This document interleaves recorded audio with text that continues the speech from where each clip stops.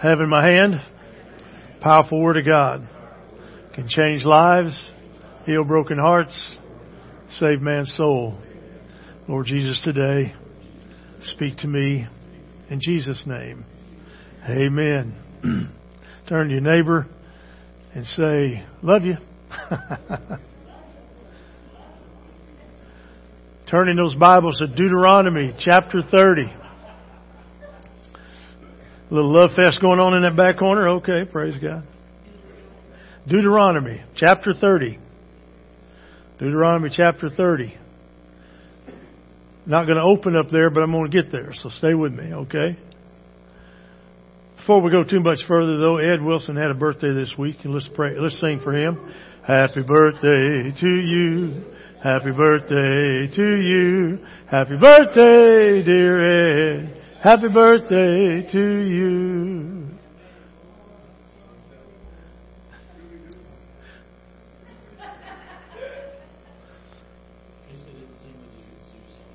The Zoo song?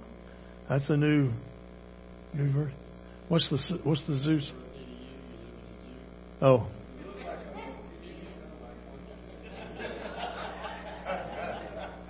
You knew somebody would pick up the charge. A dean of a university was at a faculty meeting when the professor from the antiquities department handed him an old brass lamp that they had just acquired. The dean rubbed it. He was rubbing a smudge off of it. And as he did that, a genie appeared. I'm the genie from the lamp, he said, and I'm here on a special assignment, Dean. Your unselfish service has won you an award. You have a choice. You can have either unthinkable wealth, infinite wisdom, or unsurpassed beauty. Without hesitating, the dean selected wisdom. It is done, the genie said, and he disappeared into a cloud of smoke back into the lamp. All of the other members of the faculty stared at the dean with amazement. And finally, one of them whispered, now that you have infinite wisdom, Dean, say something. The dean looked at them and said, I should have taken the money.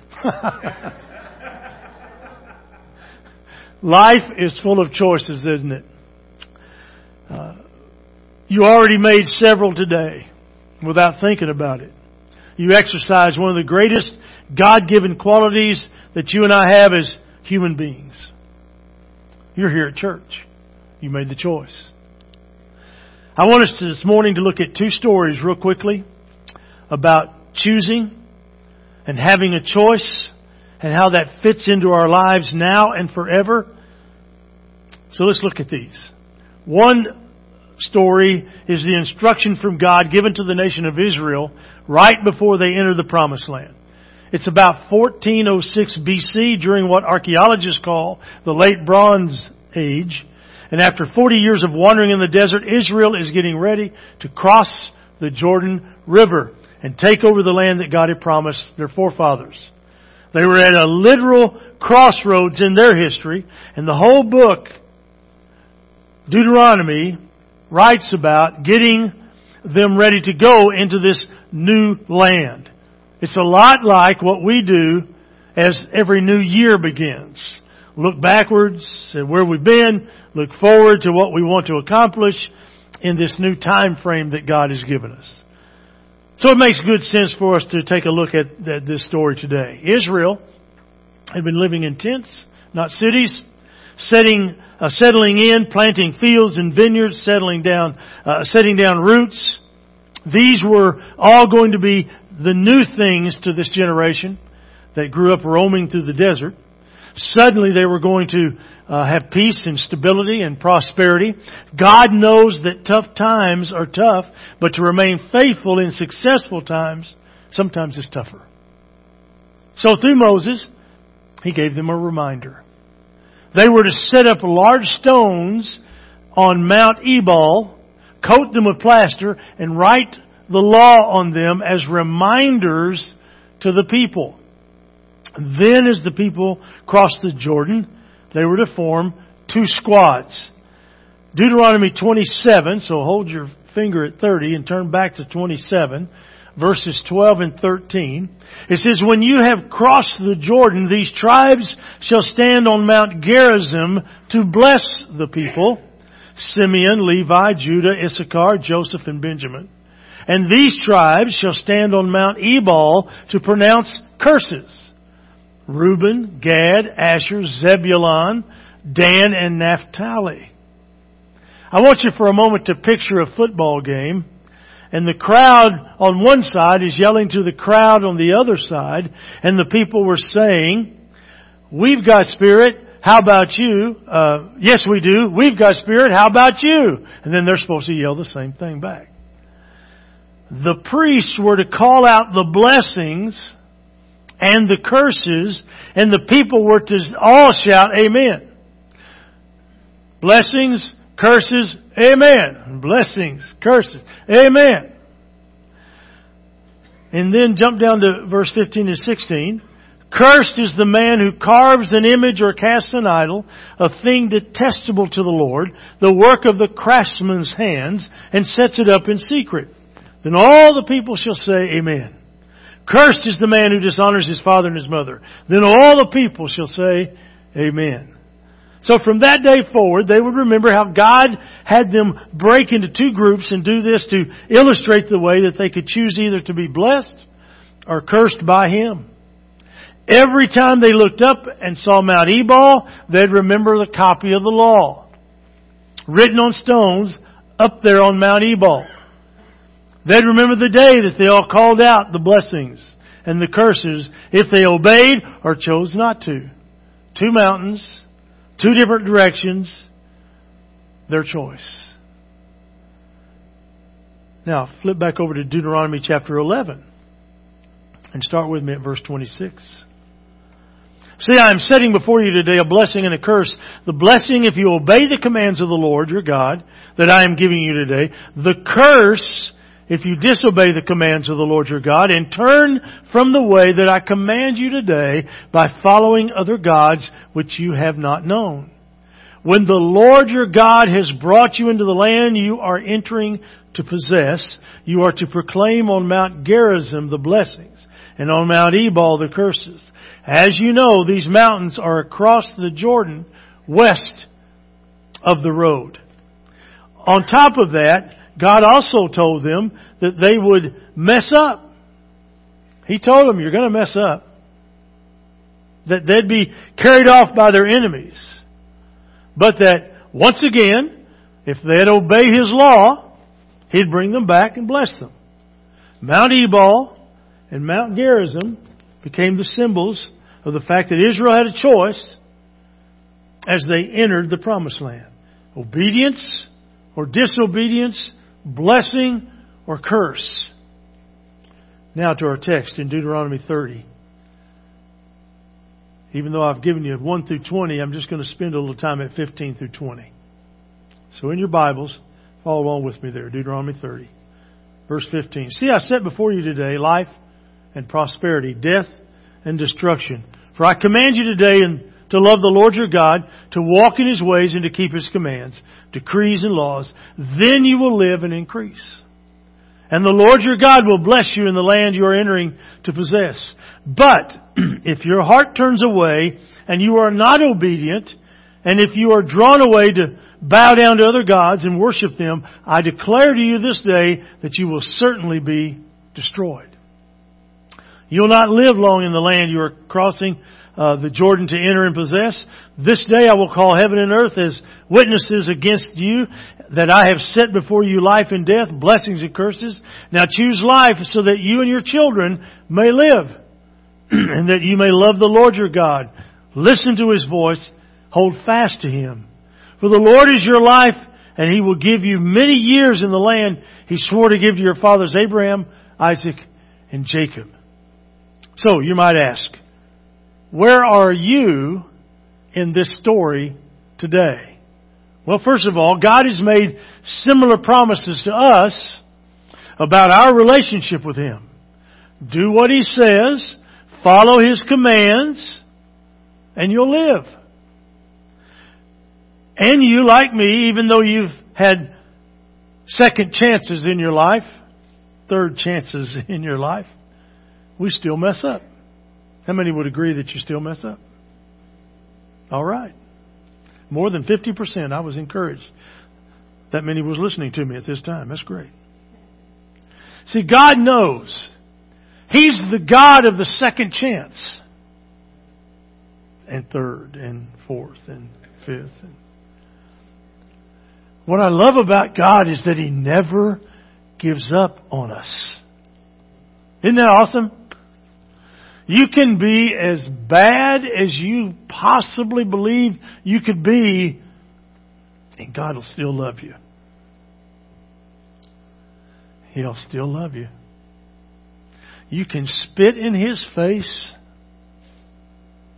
You can beat Him with a stick. You can nail Him to a cross. And He'll still love you. He'll still care about you. Had a wonderful, timely visit this week with one of our young people who used to be very active and here all the time and stopped. Came and plopped down in my office and just started talking. It was very encouraging. Person said, you know what, I've made some changes this year, and in 2019 I'm going to try to get back to church. I said, can you do more than try? And they said, well, I want that to be a part of my life. I said, fantastic. Well, I'm not perfect. I said, good. You'll join a good crowd. You're sitting in a room with an imperfect person. I said, preachers are really imperfect. That's why we're preachers. Because we need a little extra. You see. But it was so refreshing. Because basically what that person was telling me was, listen, man, I'm looking for that second chance in life. And I hope they'll take it. Because then it gave me an opportunity to talk about that deeper relationship with God.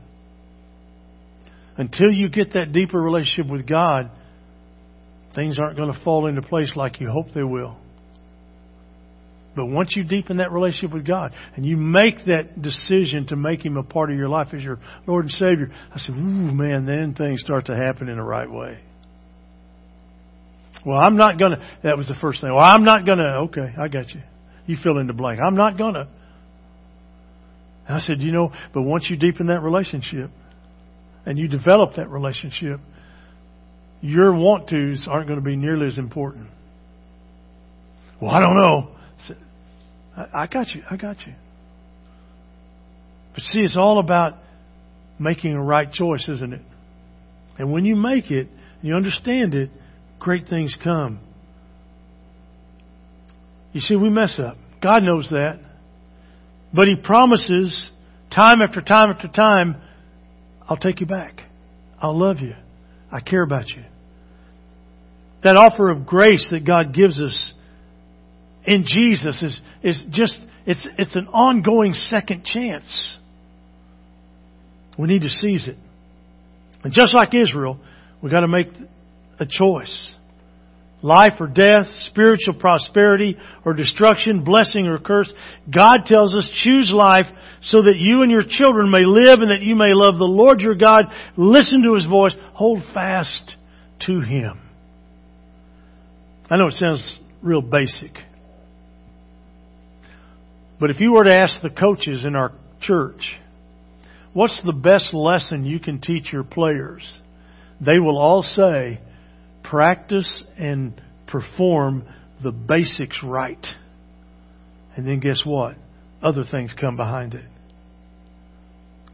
I was encouraged that the Dallas Cowboys won a playoff game.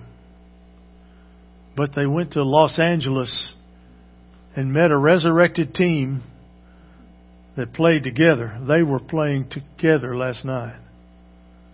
I haven't seen Dallas's defensive line manhandled like I did last night. You see. It's amazing. It's amazing. Have you ever seen Alabama's football team get beat like they got beat by Clemson? I never have. But boy, you could see it in Brother Saban walking up and down that sideline. And after the game, they asked Dabo Swinney from Clemson, how'd you do this? He goes, this is a God thing. He had no problem evoking Jesus, God, Jesus, God, Jesus, God, Jesus, God. I just sit there listening going, what? Now, if I would have had a son or a daughter who wanted to go to college, I'm going to send them to Clemson. Just because of the coach. He said, man, this couldn't happen. He said, this couldn't happen. And he went on and on and on about how it couldn't happen except God did it. God did it. God did it. Wow. That's what I love about our coaches in our church. That's the way they are. That's the way they coach.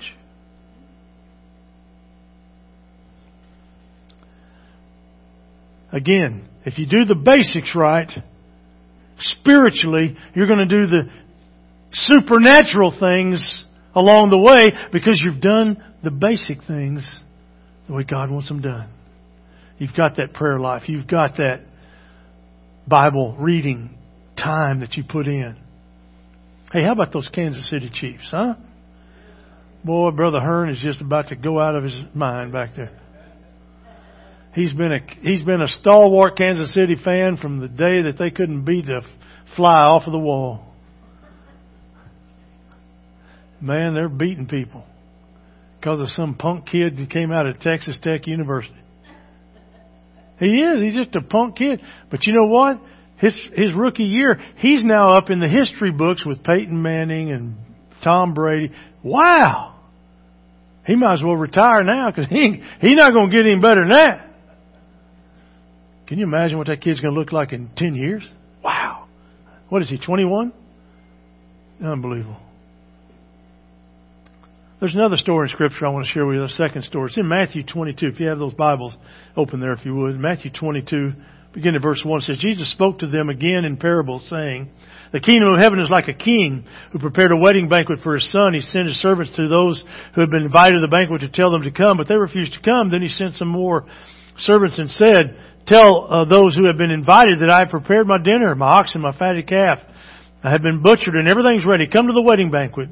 But they paid no attention and went off, one to his field, another to his business. The rest seized his servants, mistreated them, and killed them. The king was enraged. He sent his army and destroyed those murderers and burned their city. And then he said to his servants, the wedding banquet is ready, but those I invited did not deserve to come. Go to the street corners, invite to the banquet anyone you find. So the servants went out into the streets and gathered all the people they could find, both good and bad, and the wedding hall was filled with guests. But when the king came in to see the guests, he noticed a man there who was not wearing wedding clothes. Hey, friend, how did you get in here without wedding clothes? And the man was speechless. So the king told the attendants, tie him a hand and foot and throw him outside into the darkness, where there will be weeping and gnashing of teeth. For many are invited, but few are chosen. Now that's a parable. The story has an important truth embedded in it. And once again, we're looking at teaching about people's choices. God, who is represented by the king in this story, is giving people an opportunity to enjoy His kindness. They've been invited to a wedding feast, and now the time to come has arrived. So the second call goes out. And just like Israel chose to turn its back on God, so much like us, we turn our back on God. These people choose to disregard the invitation of God. So there's a second chance. But this time, to include people who weren't even invited the first time. And once again, there's still another choice to be made that will lead either to happiness or misery, because there's at least one guest who chooses to insult the king by refusing to wear the wedding clothes that were provided. His choice gets him kicked out. Now I want us to talk about both of these stories real briefly and see how our choices affect our lives. First of all, I want you to understand the reality of your choice. In the beginning, God created all that is, including us. He didn't have to. It was His choice. The way He established it all was really up to Him. No one told God what things should look like or how they should work. And when He had made man in His own image, which was His choice too, somewhere as He put it all together, He gave us something precious. And we call that free will. Free will. It's the ability to choose. God placed choices in front of us. And just like Israel had a choice, just like the guest in the parable had a choice, we have a choice. Doctors Minirth and Meyer, in their book Happiness is a Choice, wrote this: as psychiatrists, we cringe whenever Christian patients use the words, "I can't," and "I've tried." Any good psychiatrist knows that "I can't" and "I've tried" are merely lame excuses. We insist that our patients stop saying "can't" and say "won't" instead. They need to see that what they are really doing. So we make them face up to what they are doing by saying, "I just won't get along with my wife. My husband and I won't communicate. I won't discipline my children the way I should. I won't find time to pray. I won't stop gossiping." And when they change their can'ts to won'ts, they stop avoiding the truth and they start facing reality. Boy, that works. I encourage you to try that. Because we're faced daily with the lies that it doesn't matter, or that we really don't have a choice. That no matter what we do, there isn't a right or a wrong to life. You don't like who's in elected office today, there's an election that will come up and you go cast your vote. Well, it ain't worth nothing anyway. Then shut up. Quit complaining. If you don't go cast a vote, then shut up and quit complaining.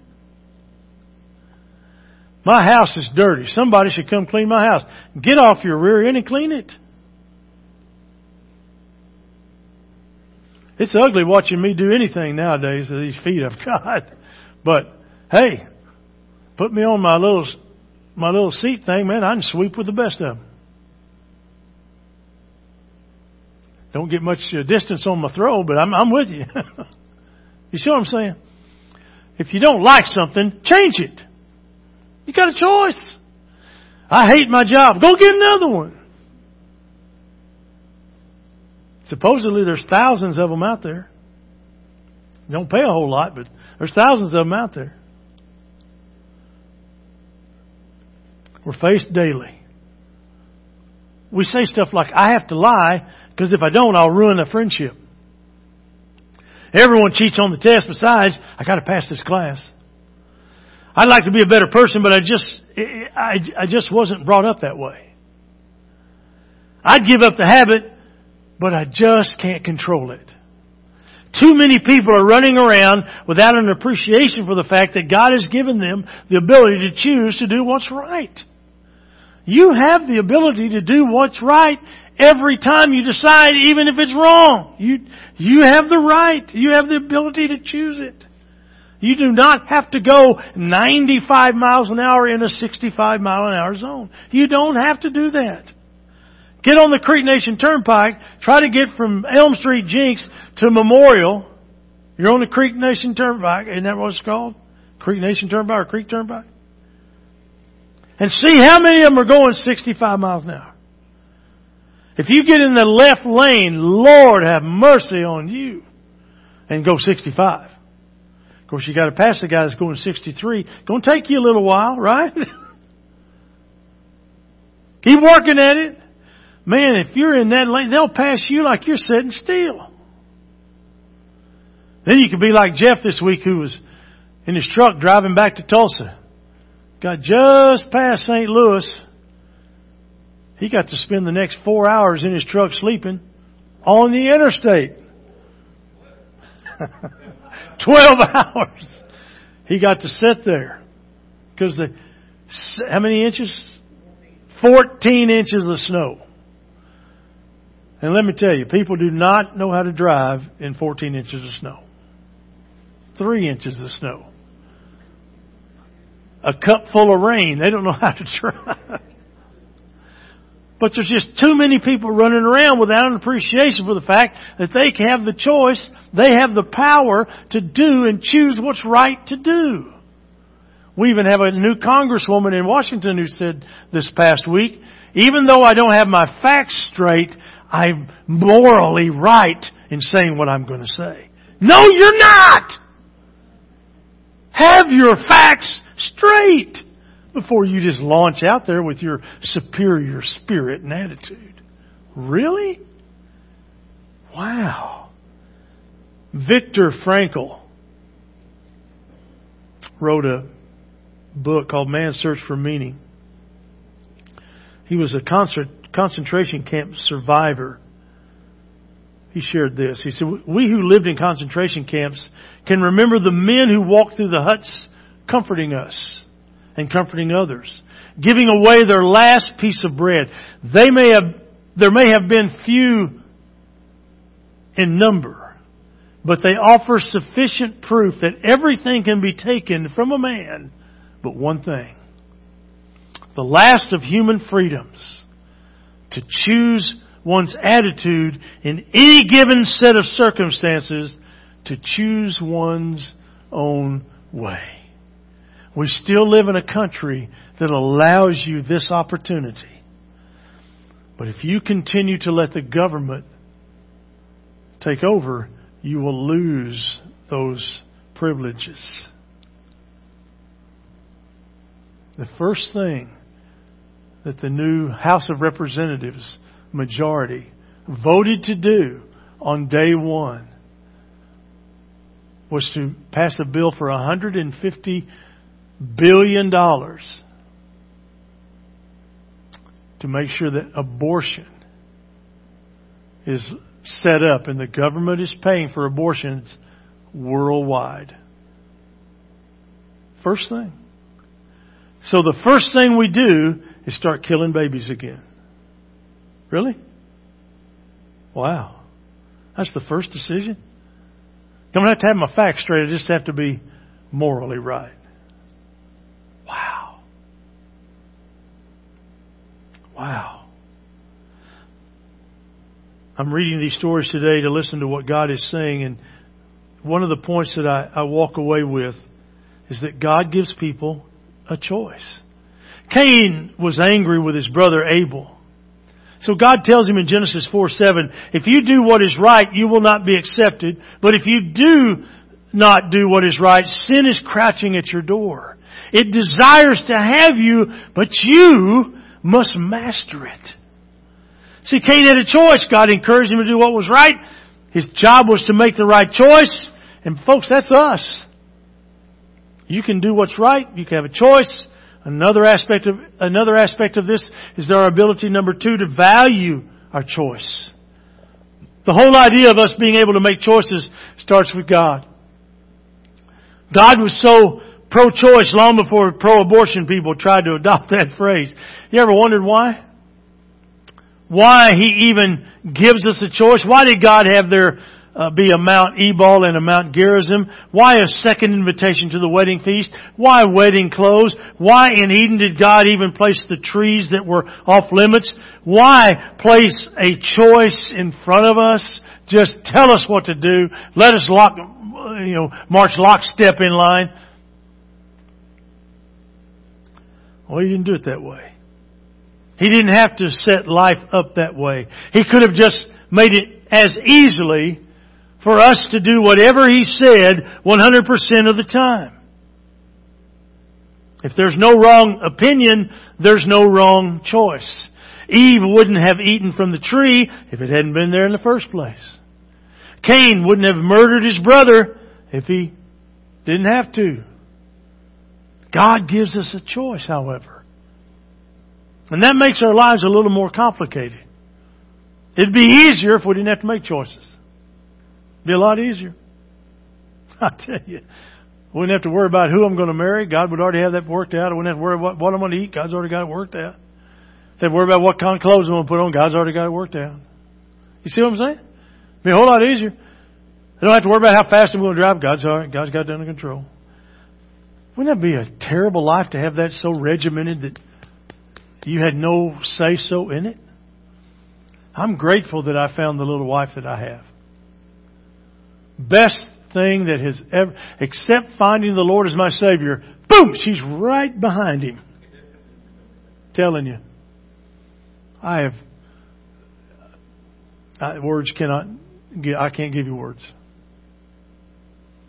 When you're sick and you've got to have somebody take care of you, you learn real fast how important they are. Man. I remember when Kim had that little stroke and, Peggy jumped in and started taking care of him. Man.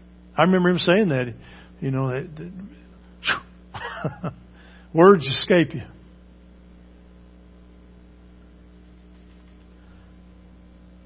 Just the fact that other people choose to drive recklessly makes me have to pay more insurance. Because people steal from Walmart, I have to pay higher prices. Life is more complicated because of people around me who make wrong choices. And so is your life. But let me tell you, in the ministry there are plenty of times I wish that I could step inside somebody's head and think for them and make decisions for them. As a parent, there are plenty of times that I wish I could have thought for my kids rather than sit back and watch them run into the wall. But the best thing I ever did was let them run into the wall. I didn't let them run into the wall enough. Nobody was there to help me not run into the wall. It seemed like I ran into wall after wall after wall after wall. Pretty soon you learn to quit running into the wall. God's put great people around you. Ask their advice.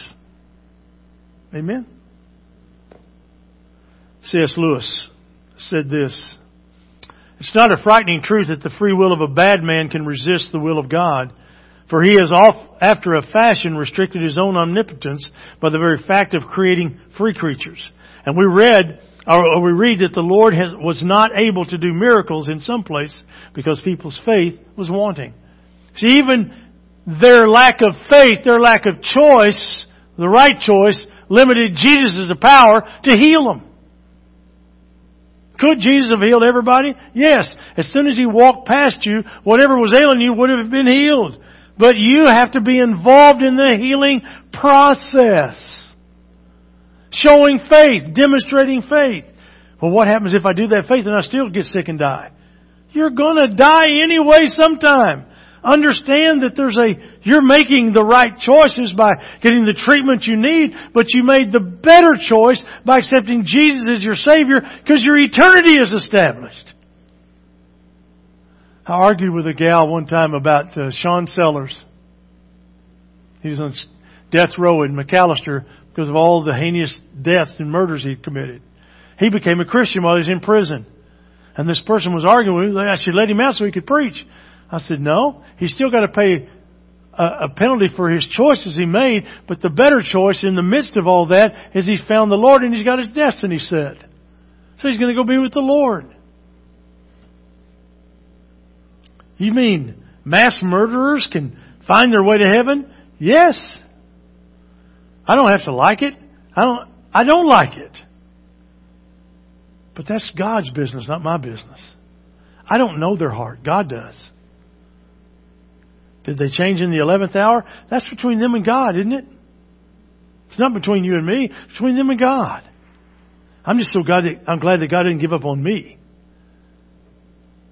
But I want you to think for a moment how much it costs God to make us the way that He's made us. Given the chance to make wrong choices, we do. And with us making wrong choices, the only way for us to be in a restored relationship with God is by the death of His Son on the cross. Our free will is what made the cross necessary. That's how much it costs God. Why do it? Why give us a choice? I can't say I know for sure why God values that so much. I'm only sure that without us having a choice, without a tree in the Garden of Eden, without two mountains across the Jordan, without the ability to not show up for the wedding feast, no one would obey God by choice. Our choice to obey Him is somehow valuable to God. Valuable enough that He's willing to send Jesus to die as a sacrifice in place of undeserving, disobedient humans. Now what's the third aspect and the last aspect of our choices? It's the impact. The impact of those choices. The ability to choose is not only valuable, it's also powerful. But our choices, and by our choices, we set the course for our whole life, good or bad. I wonder how much more seriously we would take some of our choices if we could see how they're going to affect the futures of ourselves and the people around us. In the parable that Jesus told, those who spurned the king's invitation were dealt with harshly. Their choices revisited them. We need to give some thought to the way our choices today are going to affect our lives tomorrow. And not only tomorrow, but perhaps forever. Your choice to smile at someone today may affect that person's whole day. Your choice to stop and converse with someone, to offer a word of encouragement, could change the entire course of somebody's attitude. Your decision to finally share your faith with your friend this week could change that person forever. It works negatively also, your decision not to talk to someone, not to smile, not to share. Those choices can have an impact, good or bad. Really, it was choices that Jesus spoke about in Matthew chapter 7, verses 13 and 14, when He said, "Enter through the narrow gate, for wide is the gate and broad is the road that leads to destruction, and many enter through it. But small is the gate, narrow the road that leads to life, and only few find it." It's as if we're all on the same ship and it's sinking. 2 rescue boats approach and we're invited to leave. Each boat could hold all the passengers. One, they tell us, is going on out to sea to certain doom. The other will take its passengers back to the safety of the shore. Where you end up will depend on which boat you get on.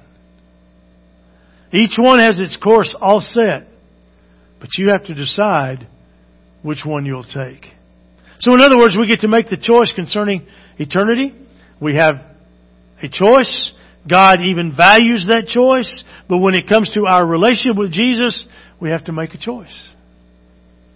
Stephen Lawhead said this is our work in creation to decide.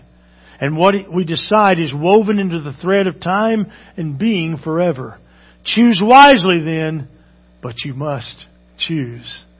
Whether you like the way it works out or not, the good news this morning is that you get to choose. I get to choose. Listen to God's Word this morning. See what I have set before you today. He says, life and prosperity, death and destruction. And my prayer, my hope for you is that you'll choose life. Pray with me, please. Father, I thank you for this morning. Thank you for these that are here. And I pray a special blessing upon each and every person. And so, Father, as we conclude our message today and our services this morning, is there one today who would say they've been touched by the message and they're ready to make a new choice, a different choice? They're ready to get off the sideline and get back in the game. We always need teachers. We always need sponsors. We always need communion preparers. We always need people at the door to greet. We always need things at the church where anybody can do. But God, what we can't do is make someone do it. What I'm praying is that you will wrestle with their heart to the point where they will want to do it. So God, I'm asking you, is there one today? Maybe here that's never claimed you as their Savior. Today would be that day. Would they choose wisely? In Jesus' name we pray. Amen.